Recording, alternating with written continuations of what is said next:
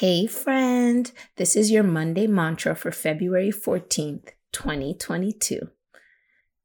I'm free of my past mistakes. I give myself grace for the moments I didn't do better. I'm growing and I trust myself to make better decisions now. I'm healing so I don't bring past pain into present relationships. My healing and wholeness are worthy of the work I'm doing. So we're on a journey. This is our month of release. And part of the things we need to release are the pain of our past. You deserve to enter into new situations without the residue of a past situation hindering your ability to not just give love, but also to receive it in the way that you deserve.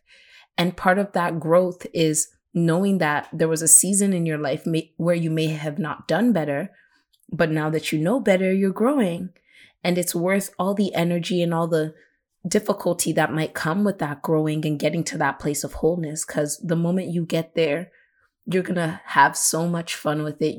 Your world is going to open up so much bigger, and you're going to have access to people and to yourself in ways that you may have never had in the past.